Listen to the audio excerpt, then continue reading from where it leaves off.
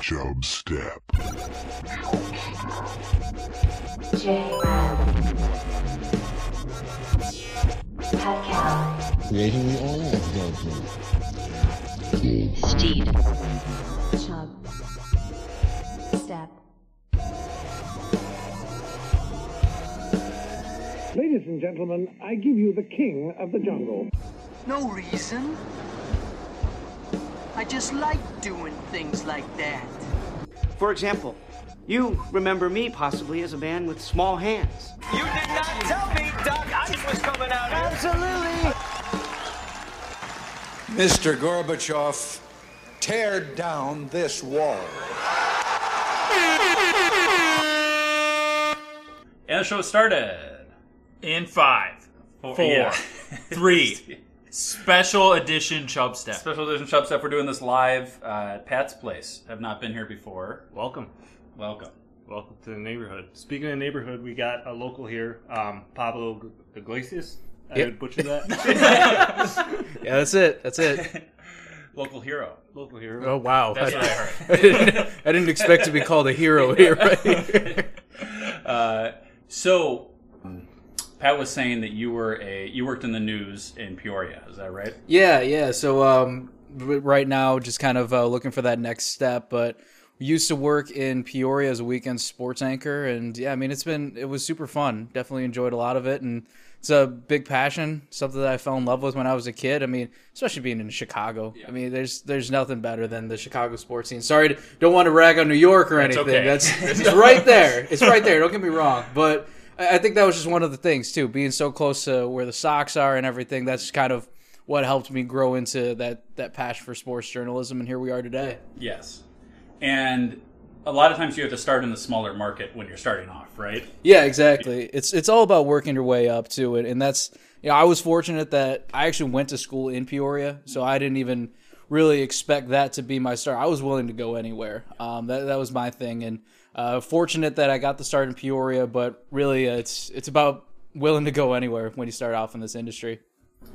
And were you finding a lot of the stories yourselves, or were people feeding you the stories? It was a little bit of both. It was, so what we call it's like enterprising stories is finding those building sources. I mean, it just kind of like goes from like that putting on your journalist hat essentially. Building contacts within the community. And the other thing too is like we were based out of Peoria, but we covered like the Central Illinois region. So that's like, I want to say 11 or 12 counties. So we're doing some groundwork and just getting to talk to different people, especially like for us in sports. We were heavy in high school and we had colleges there too, but a lot of high schools. So it was building contacts with coaches. They would give you the scoops and just, showing your face around once in a while too. And people would recognize you. And over time, you just build those relationships, you build those friendships, and people start to tell you a little bit more as you went on. People ever asked to take a picture with you? No one actually ever. They don't come up to you at the grocery store or something like that. So the funniest thing that I'll always recall was when I was at the health club. I was at the gym. I had just finished up my workout, and this older guy. I'm walking into the locker room. He's about to walk out. All he says to me, older guy, just screams, "Yeah, sports," and gives me a high five, and we just go about our days. That was it. I think that was probably one of my favorite reactions. The guy was so energetic, didn't even say too much. Like that, it was just funny. Like that's how people recognize you in the area. Sports. Exactly. Just sports high five. That's it. What was it like working on weekends versus like having your time off during the week? Was it like a weird sort of transition? Yeah, I'll tell you. Like right now, as I'm in that transition period, waiting for the next move, it almost feels weird to have like a Saturday or Sunday, and I'm like, wow. Like usually I'm working at this point, or even when I had like vacation time.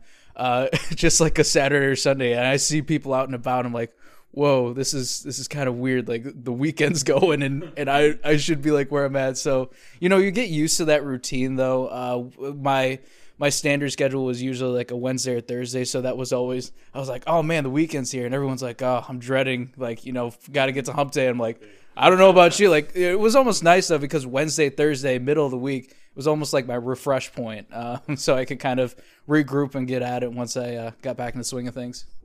And you can do stuff like go to stores when nobody else is there, things like that during the middle of the day. Normally the weekends you try to do that. It's still packed as everybody else has on those days, right? Exactly. And even like the schedule where I was usually like 2 to 11 p.m., so I was like the night side schedule. And even during the morning, like I would go to the gym when not too many people are there, because most of the time outside of like the pandemic, I mean, people are usually like at work or whatever it was. So I had like a different schedule. So I tried to take advantage of that as much as I could. Mm-hmm. Is it weird, like, have you lived in this neighborhood your whole life? Yeah, I have. So is it weird coming from like a huge market like Chicago? It's the third biggest, city in the country, and then going to a smaller place like Peoria. And also, I have to ask, did you guys have to cover St. Louis sports? So I'll go with the first question. It's different with the Chicago market. So actually, before I went to Peoria, I did some freelance. So I was at Bulls games. I went to the Final Four. I did a game in Milwaukee, Final Four in San Antonio. That was crazy, by the way. But just covering sports in Chicago versus what it is in Peoria, it's a little bit different, but it's also the same relatively. You're still doing that grind, whatever it is with gamers and recapping all those things, doing interviews. It's just at a different scale. And from what I've heard, because I'm still moving up that ladder in the markets, is that you get more tools. But really, when it comes down to it, it kind of feels like that same thing. It's just the small things that you try to improve on. To answer the second question, we did.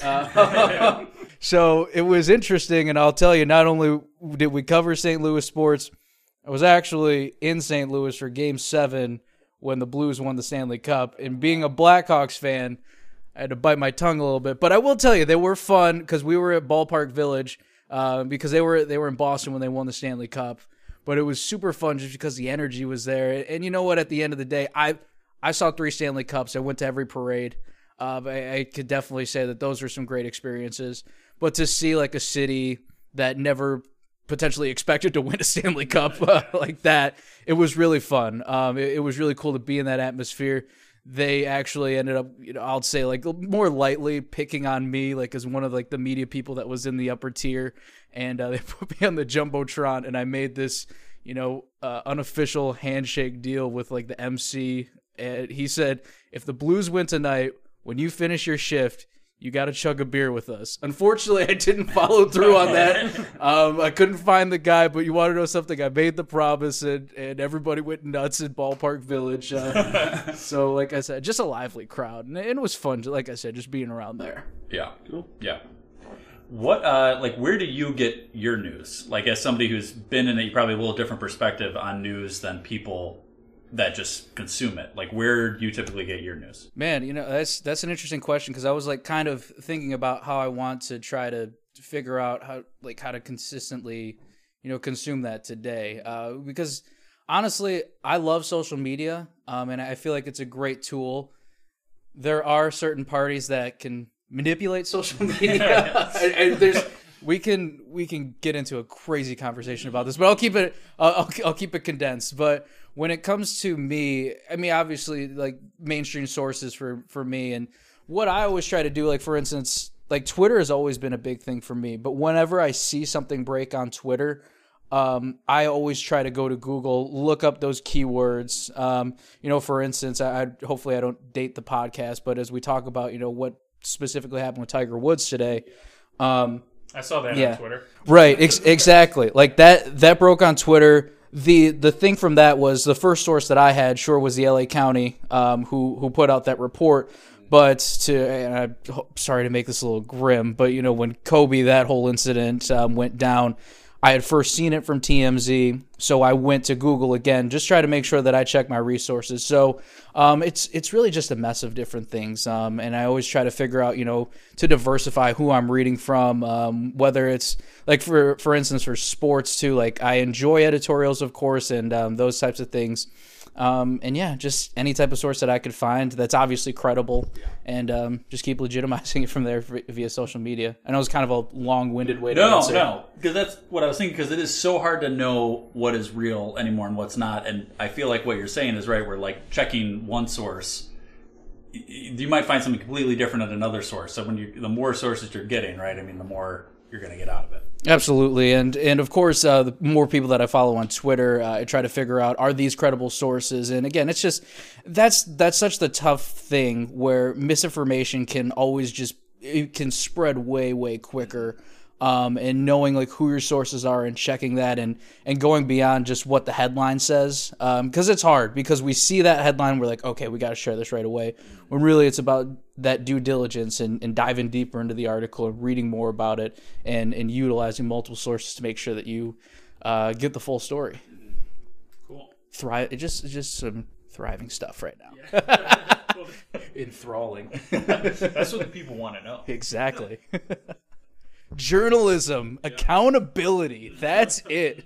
So I'm wondering, news people on air seem like almost not robotic, but like you just have to be so like punctual and direct, and like it seems like they kind of suck, like, I don't know, emotion out of you guys. So that's interesting. So like, obviously, as a journalist, you want to make sure that you're objective. You want to make sure that you are not trying to be. Excuse me. The Twisted Tea is coming back and causing me to burp. Whether or not you want to edit that out is up to you guys. You can keep it in. But you know, it's about objectivity. You don't want to show too much emotion. Yeah. You want to make sure that you are fair, you're cut and dry. And I can understand where sometimes it feels like people are robotic. I do want to quote one of my friends who just recently tweeted, giving a shout out to all the sports journalists or all the sports departments that she's known. She's like, everybody that I've known in this industry that's worked in sports, it's usually more of like the kickback, like very fun people. And you want to know something, I'll give Francis the shout out and say, hey, that might be us. But each department is a little different. But, you know, really when it comes down to it, it's about making sure that you remain objective, that you are the storyteller. And that's, I think, just in general, even from my aspect, or just because when I was also in Peoria, the pandemic kind of shifted things a little bit. So I did have to tell some more news stories. And from there, I always make sure that, you know, I'm going to tell the best story possible. I'm going to, you know, find the best sources that I can, figure out, okay, you know, tell me your story, figure it out from there. And versus like, here's my list of questions, I want to have a conversation with you. That's the way that I try to go about it, making sure that it is organic, it's not forced. It's interesting, just how you kind of handle things and you slowly start to tell that story. Yeah. Cool. Last question from me. Have you ever had a boom goes the dynamite? You want to always try to avoid those things. It is. I probably would be lying if I told you that I didn't think about that my first week when I went on air. It's just so tough because you want it, especially in sport or in any way, you want to be memorable. If it's in that case, I don't know if it's that. Thankfully, I think the guy was on Tosh.02 and he did the web redemption. Yeah. So thank goodness his career isn't too bad. But thankfully I haven't had those situations. There's definitely moments where I've been tongue-tied and I've poked fun at myself, where it's like one point where I couldn't say statistics or I was just jumping through numbers. And I think it was like my third highlight, and I was like, "See, I can finally say numbers correctly." So it's about having fun with fun with yourself too, and just acknowledging, hey, you know what, I made a mistake here at some point, or I have fumbled my words a little bit, and it's just about picking yourself up. Why do you think local news has become more popular in the last year or so? Then it's gaining popularity as mainstream news is kind of decreasing. Why do you think that kind of shift is happening? Why do you think people are shifting more towards local news? Really, when it came down to it, I noticed, as especially being in news when the pandemic hit, that was just such a huge thing. And a lot of people just turn to local sources because, yes, from a national sense, so let's say ABC World News versus your ABC local channel, You're going to get the stories that are going around the country, but when it comes down to it, you need to know the story, especially during the March, April, and even to an extent the May months of what the pandemic looked like in the beginning in 2020. Not a lot of people really knew what was going on. So they needed that information. They needed to know, what are the restrictions? What's going to happen? How am I going to have to wear a mask if I go out here? What's our grocery stores open? Those were small, but not small, but like we didn't think about those things, but those slowly became vital to us because it's like, okay, I can't be here at this point, but I've got to be here. Even a curfew, all those small things. And it's those local details that, of course, like ABC World News, Nightline, all of those things, they can't necessarily touch on because they're more of like the bigger picture stories that can appeal across the country. But when it comes to local news, they're going to tell you, or we're going to tell you when I was in that seat, what's going on, what you need to know about, and how that affects you in your immediate situation. Were there any sort of stories that like you were shocked by and you were like, or maybe it wasn't you reporting, but somebody you're with and you were like, they ended up reporting, but you weren't sure if you, like, how do you draw that line of, or is that maybe not your level's call, but maybe somewhere up? Like, is there points where you don't report a story because of a certain content of it or things like that? Or, you know, who gets to decide what's told and what's not? There's a few ways of going about it. Of course, especially when I started to jump in more towards the news route, it came to pitching those stories and saying, hey, this is going on. I feel like that's interesting. Like during our like newsroom meetings that we would have in the afternoon, typically at the beginning of the day, we'd pitch some stories, other story ideas that people would have, say like, you know, my ideas are here, but you know, what else do we want to consider? Is there anything pressing? And that's usually where the managers come in. That's where the assignment editor would, you know, throw out ideas as well. Hey, I've made calls here, here, and here. Let's move on something. Sometimes even breaking news happens. I'll tell you, I did not expect to be in the weather tracker with one of our photographers covering like severe weather. I think I got in like 145, 215, 230 range was when it was expected to hit. And I was out the door. They're like, okay, well, if we want to get to this storm, we got to send Pablo out now. So did that. Gosh, I mean, we were just driving everywhere. And like, there was one point like where I was legit in the live hit. You couldn't see me, but you could just see this flagpole just flying. And we were moving it out. And it just like, it was almost like doing play-by-play, essentially. Like you have to describe that scene in real time. I straight up said, there's hail coming down. Visibility's low. The winds are so strong that it's starting to shake our car, and as you can see the flagpole just right in front of our cameras, that's how strong these winds are. So you almost have to think on the fly, describe what you see.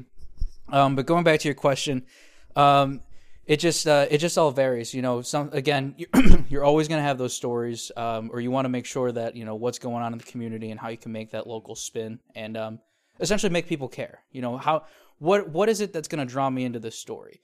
Like, during COVID, one of visual and just like learning about people too was how a food bank, who usually does like a drive-through service or a drive-up service for meal deliveries, how did they transition into the pandemic? So it was curbside delivery for the people that were driving and delivering, and just learning about like different people in the community and how even in those challenging times during the pandemic, or as we are still in the pandemic, what are people doing to hurdle, or to not hurdle, excuse me. What are people doing to make sure that they're still doing their thing even at a limited capacity?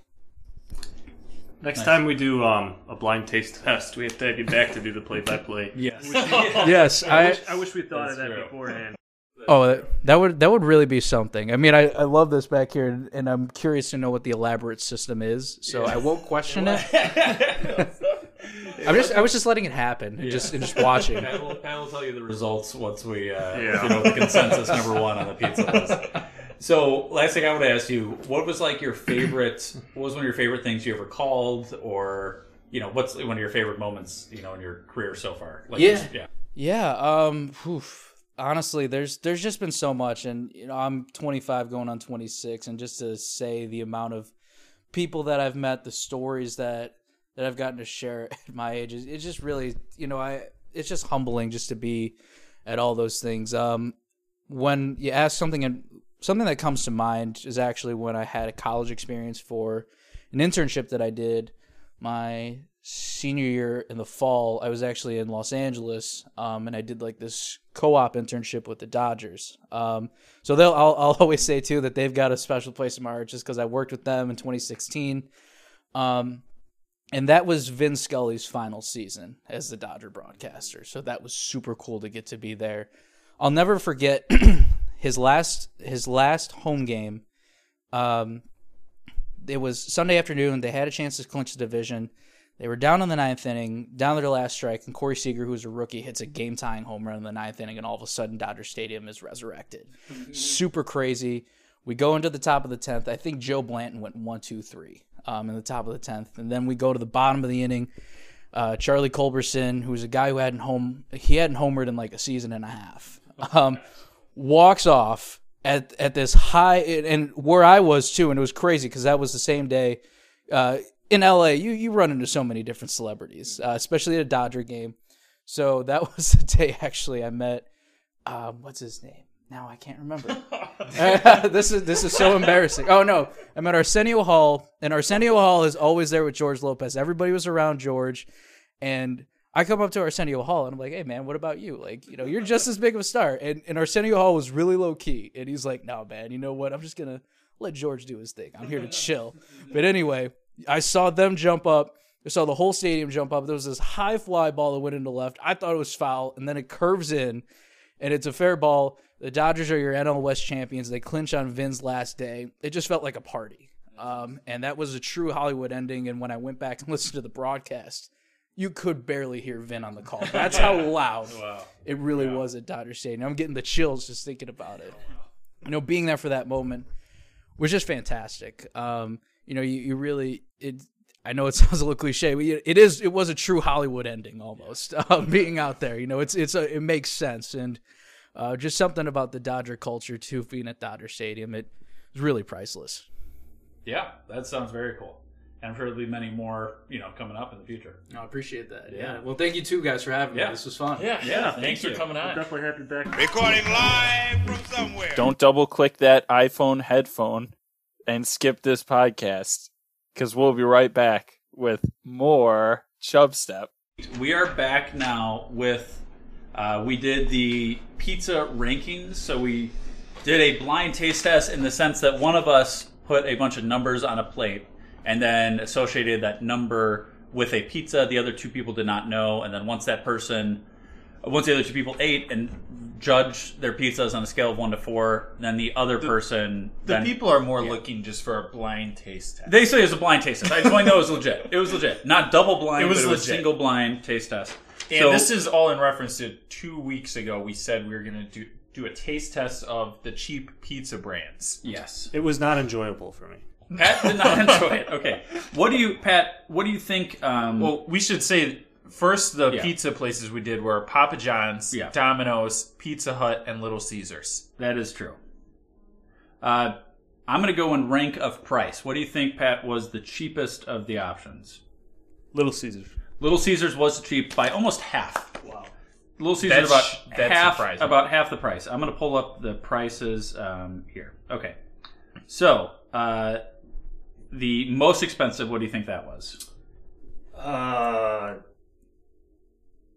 Domino's. Papa John's was almost triple the price of Little Caesars. What? I would have thought that would have been the second. We did a medium cheese for all of these. Little Caesars, $6.12. Papa John's, $17.23. Second most expensive, Pizza Hut, $15.27. Domino's, third expensive, $12.12. I get two medium pan pizzas for $5.99 each through the Domino's app. To be fair, these are Chicago prices. They don't have the same. That's more true. Taxes. Yeah. So Domino's is double the price of Little Caesars, and Little Caesars a third of the price of Papa John's. So, okay, Pat, going into this, you said you liked Domino's the least, right? Well, I had recently had Domino's, and I did not think it was good. Yeah. So that's why I went with that. I remember enjoying Pizza Hut when I was younger. Yeah. And I had never had Papa John's before, and I had Little Caesars probably the most. Okay. So your rankings, Pat, but you thought Domino's was going to be the worst, right? I thought Domino's was going to be the worst. Because, Pat, you do know, I think you know what happened. Domino's is number one for you. Yeah. We looked at the pizzas after the fact, and I just said, fuck!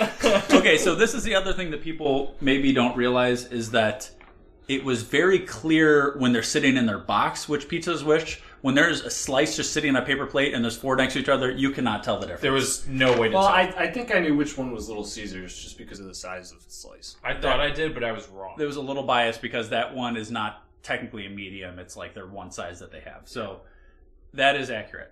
But you had Domino's first. You had Pizza Hut second. Oh, okay. Third, you had Papa John's. Fourth, you had Little Caesars. Wow. Are you sure? Yes. I'm sure. I even had you double check. Yes, I am. I'm going to have to go... I don't believe you. I thought I put Little Caesars at number 2. Little Caesars, what you said was disgusting. That's the one you didn't want to eat anymore. What? You exaggerate.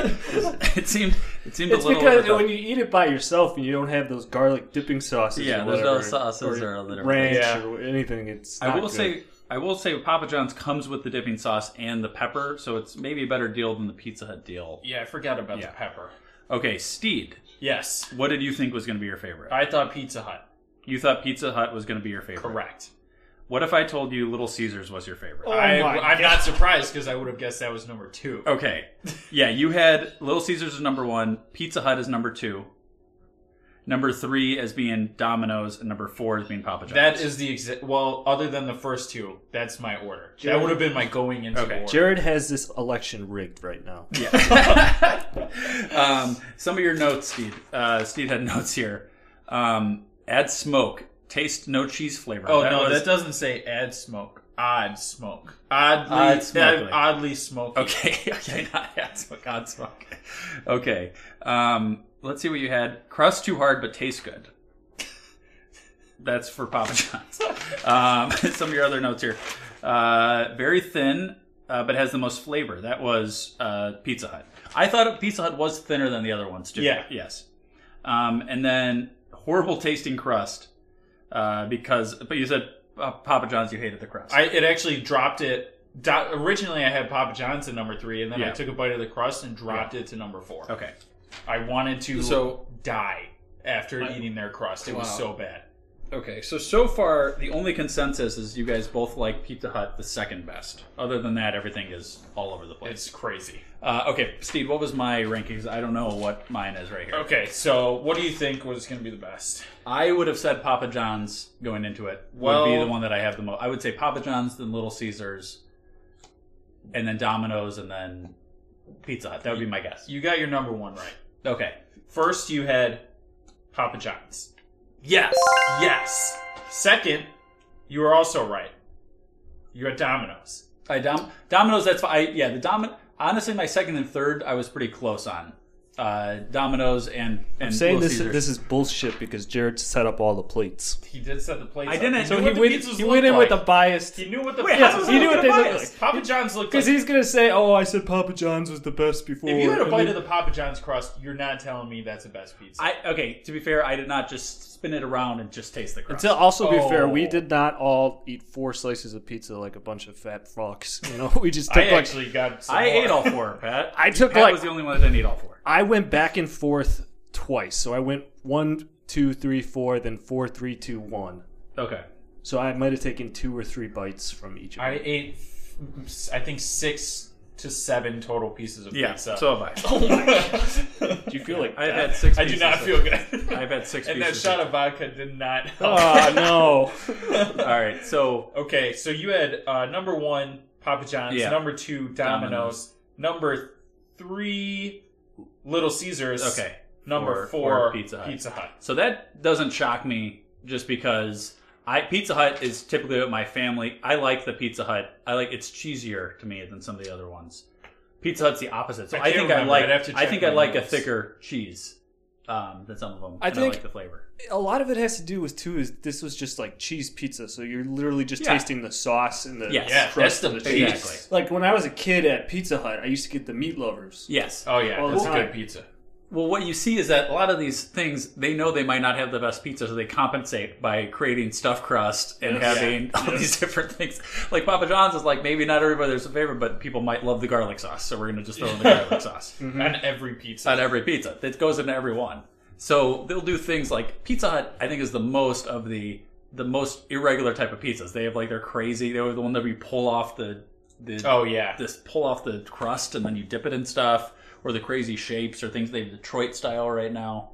Little Caesars does that a little bit right now with their deep dish. They have extra most bestest ones. They have the pull apart cheese bread, which is actually really good. So they all these things to try to like compensate for the fact that these are not the best pizzas we're having. I think we can all agree with that. Yeah, not the best pizzas. I really hope this place doesn't smell like all 4 of these pizzas. It's gonna. So it's, I guess the consensus here is there's really not. We didn't come up with like one solid one. I think it depends. Well, let's see. The average. Well, because I was kind of opposite of Jared. Well, yeah. So I would have had. My number 1 would have been 3, which you guys both had at the bottom. My number 2 was Domino's, which was which one? 1. So that's 1, 2. And we're all over. Yeah, we're all over the place. My number 3. I think we can agree though. Little Caesars seem to be the highest rated. Pat had Little Caesars at 4. Never mind. Yeah. So the consensus is that everybody's kind of thoughts are different. So this really actually wasn't helpful we need for a listeners. Bigger pool of you need a bigger to try pool of people. Because, like I said, I did this with ginger ale, and there was a pretty tight consensus as to what happened, but that was not the case here. I'm surprised at the variety. Yeah. I was just hoping that what would happen did happen, which is Pat picking Domino's. I knew it was going to happen, too. I even said on the last episode, I was like, just wait. Yeah. I'm talking shit over here. It's going to take first place. Yes. But it is good for me to know. At least I know what I'm going to order next time. I'm going to splurge a little bit and get the... I don't have to splurge at all. I get the $5 pizza. Yeah, Little Caesar. That's awesome. Right. It was free pizza! Free fucking pizza! So... This is interesting. It's Lent time, so us practicing Catholics are not supposed to be eating meat on Fridays. Darn right. That's right. There are now these Beyond Burgers and whatnot. So the Archdiocese of Chicago came out and made a statement that if you're eating those burgers on Friday, you're sort of missing the point. And I'm out here like, okay, we can eat fish. Yes. Which fish makes no sense. Yeah. Now we can't have fake meat. Yes. What do you want from us? Bread, I had not heard that, but that's hilarious because you're for sure.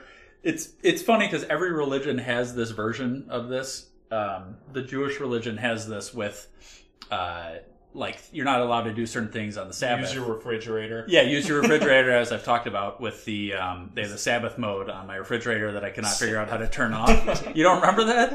I had it stuck on somebody accidentally pressed the button on my refrigerator, and all of a sudden, just none of the buttons worked, and so I had no idea what was going on. Anyway. I ended up learning more about the Sabbath because of that, which is interesting. But like every religion has their rules, and then they have basically ways to break those rules or way to counter the rules. Like I said, like with the Sabbath, like there's places called an eruv, which is basically a line. It's like a fence, like a metaphorical fence almost, that goes around a certain area and allows you to do certain things you normally wouldn't be able to do on the Sabbath unless you're in a certain area.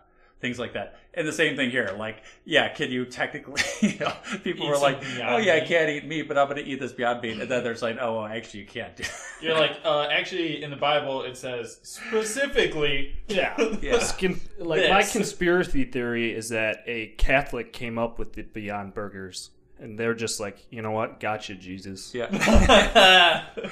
Well, that's what Jim Gaffigan used to always talk about, how one of the, the Pope's brother was in the fish industry, and that's why they said you could eat fish and not. I have heard that too. Yeah, like they got some money. I think that's not comedy. I think that's actual. Well, oh my god, it is interesting. Well, the fish. A lot of the stuff is just kind of funny. It's just like all the rules. The rules are interesting. Can't have sex with animals. Like. Yeah, that's true. Who makes those rules? I think that's like a law, Steve. Yeah, that goes beyond religion. We're gonna start talking about fish sex. Not at the Church of Four Pillars. That's true. We do have our Lent coming up, though. Oh, yeah. How long is that for? It's for 420 days. It happens every 6 years. And you only have to abstain from one thing. Yeah. So I had that, and then I just love when people like roast companies on like Twitter and stuff.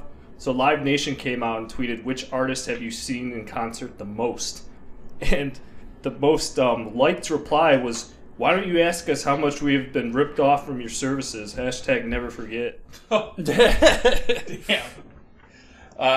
Yeah, and it's funny because I see a lot of people, like I follow a few venues, and they keep posting stuff, and every person is like, "Give me my money back." Yeah. Oh my god! Like that's what all the comments are underneath it. Well, it's funny in sports too. Like we were talking about, the Bears season, how it went, and like we were literally sending each other like screenshots of like some of the fans' response on the social media page because they were just like roasting the team.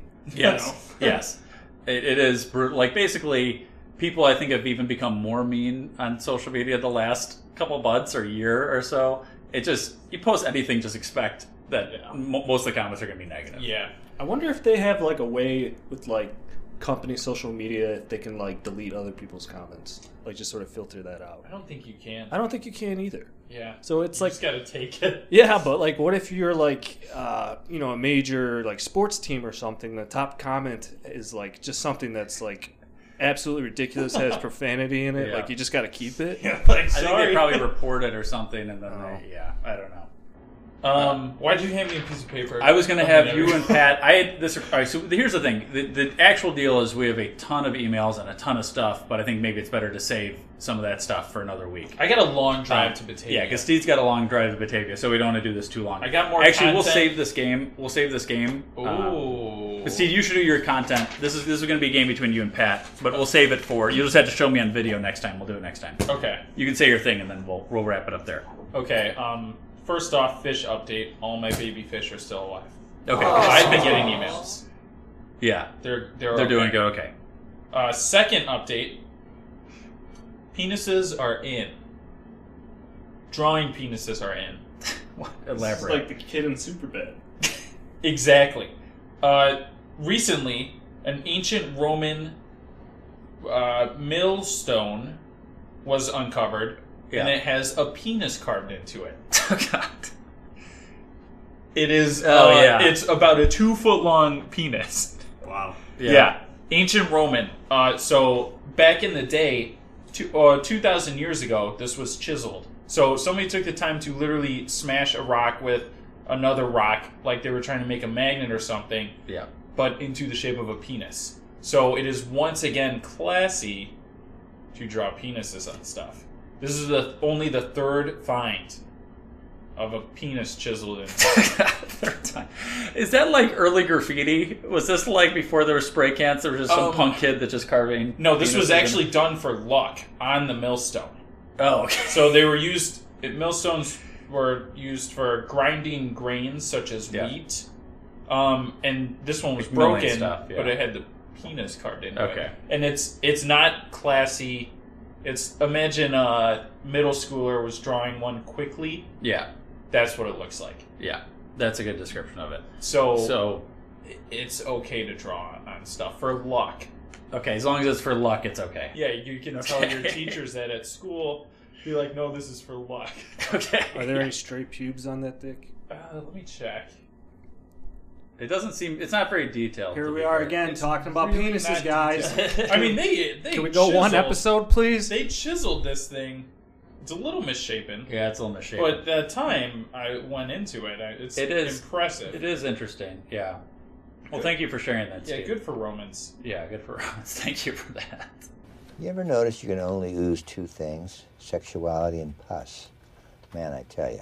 I wanted to talk about the ways to learn math, and this came up. I'm going to talk more about the trip that I just did to Devil's Head to go snowboarding this past weekend. I'll talk more about it next week. But is this like that question of if you see 27 plus 18? Yeah, you know what? Answer? No. Well, I think it might have come up because that was being discussed. But I talked about how stupid the lattice method was. Did you guys learn the lattice method? I didn't I really. I wasn't paying attention. Okay, it's the thing with the square and then the lines through it, and that's how you use to multiply stuff. No. Okay, and that's crazy. I feel like Pat would have learned this. It's not going to be as good of a conversation. We had to learn our squares in freshman year of math in high school. Let me show you 1 through 25. Have you guys ever seen this? Not once. Not ringing a bell? I'm telling you right now. Okay. I transferred schools when we were learning to divide. Yes. So I went from New York yes. to here, Yeah. and then I think I went from like one middle school to another, and I never learned how to divide. Well, I cannot divide. That's what I don't know how to long divide either. And it's the same thing because we learned like 5 different ways to do it, and all of them, like none of them stuck because I was learning like I didn't learn a single Why was one. that always I so faked much it. harder than like addition, subtraction, and I don't know. multiplication? Yeah, Division I don't was know. But one of the ways I learned was the stupid lattice method with this box. And I don't know what the goal was. You guys saw how stupid this thing looked. Imagine if I was an it adult. makes no sense. Imagine if I was an adult and somebody said, I just did like a quick like. What's 19 divided by 3? And then I Jared's on the whiteboard. I was on the whiteboard with these squares and these lines through it. I don't know, like how stupid. Like, pull out your phone. Like imagine if somebody do those things where like somebody's thinking really hard in a movie and then they show all the equations in their head. You just see a bunch of boxes with the lines through it and and that's all the just one equation. numbers and yeah, it's the stupidest way to do it. And like so, here's what I was saying. When I was at Devil's Head, we were talking about this, and like half of us knew what it was, half of us didn't. We asked the waitress, does she know the lattice method? She said yes. And then she asked everybody, all the wait staff knew what the lattice method was. Like maybe they teach 8 other it in people. Wisconsin. Must be Wisconsin. Well, I didn't go to Wisconsin. They taught it in Illinois at some point. But I want to say that some things, apparently there's like new math and like what you're saying, Pat, how you're learning about these type of things. I feel like some people do learn different ways, so it's good to have multiple ways to learn things. But some ways are just so stupid that go ahead and just get rid of some of the ways. I saw a math question recently. It was like person 1 has 5 more toys than person 2. They have 49 toys. How many toys does each person have? Mm-hmm. If I saw that on like a math test, I'd be like, how is this important in life? I don't get it. Yeah. If I want to find out how many toys they have, why don't I just go out over and count how many? Yeah. Yeah. Or don't give it to me in a riddle form. I hate those kind of questions. Yeah. It's like addition with a trick, a twist. Yeah. So I just want to say, I just wanted to go down with the last method. I want to wrap up the show there.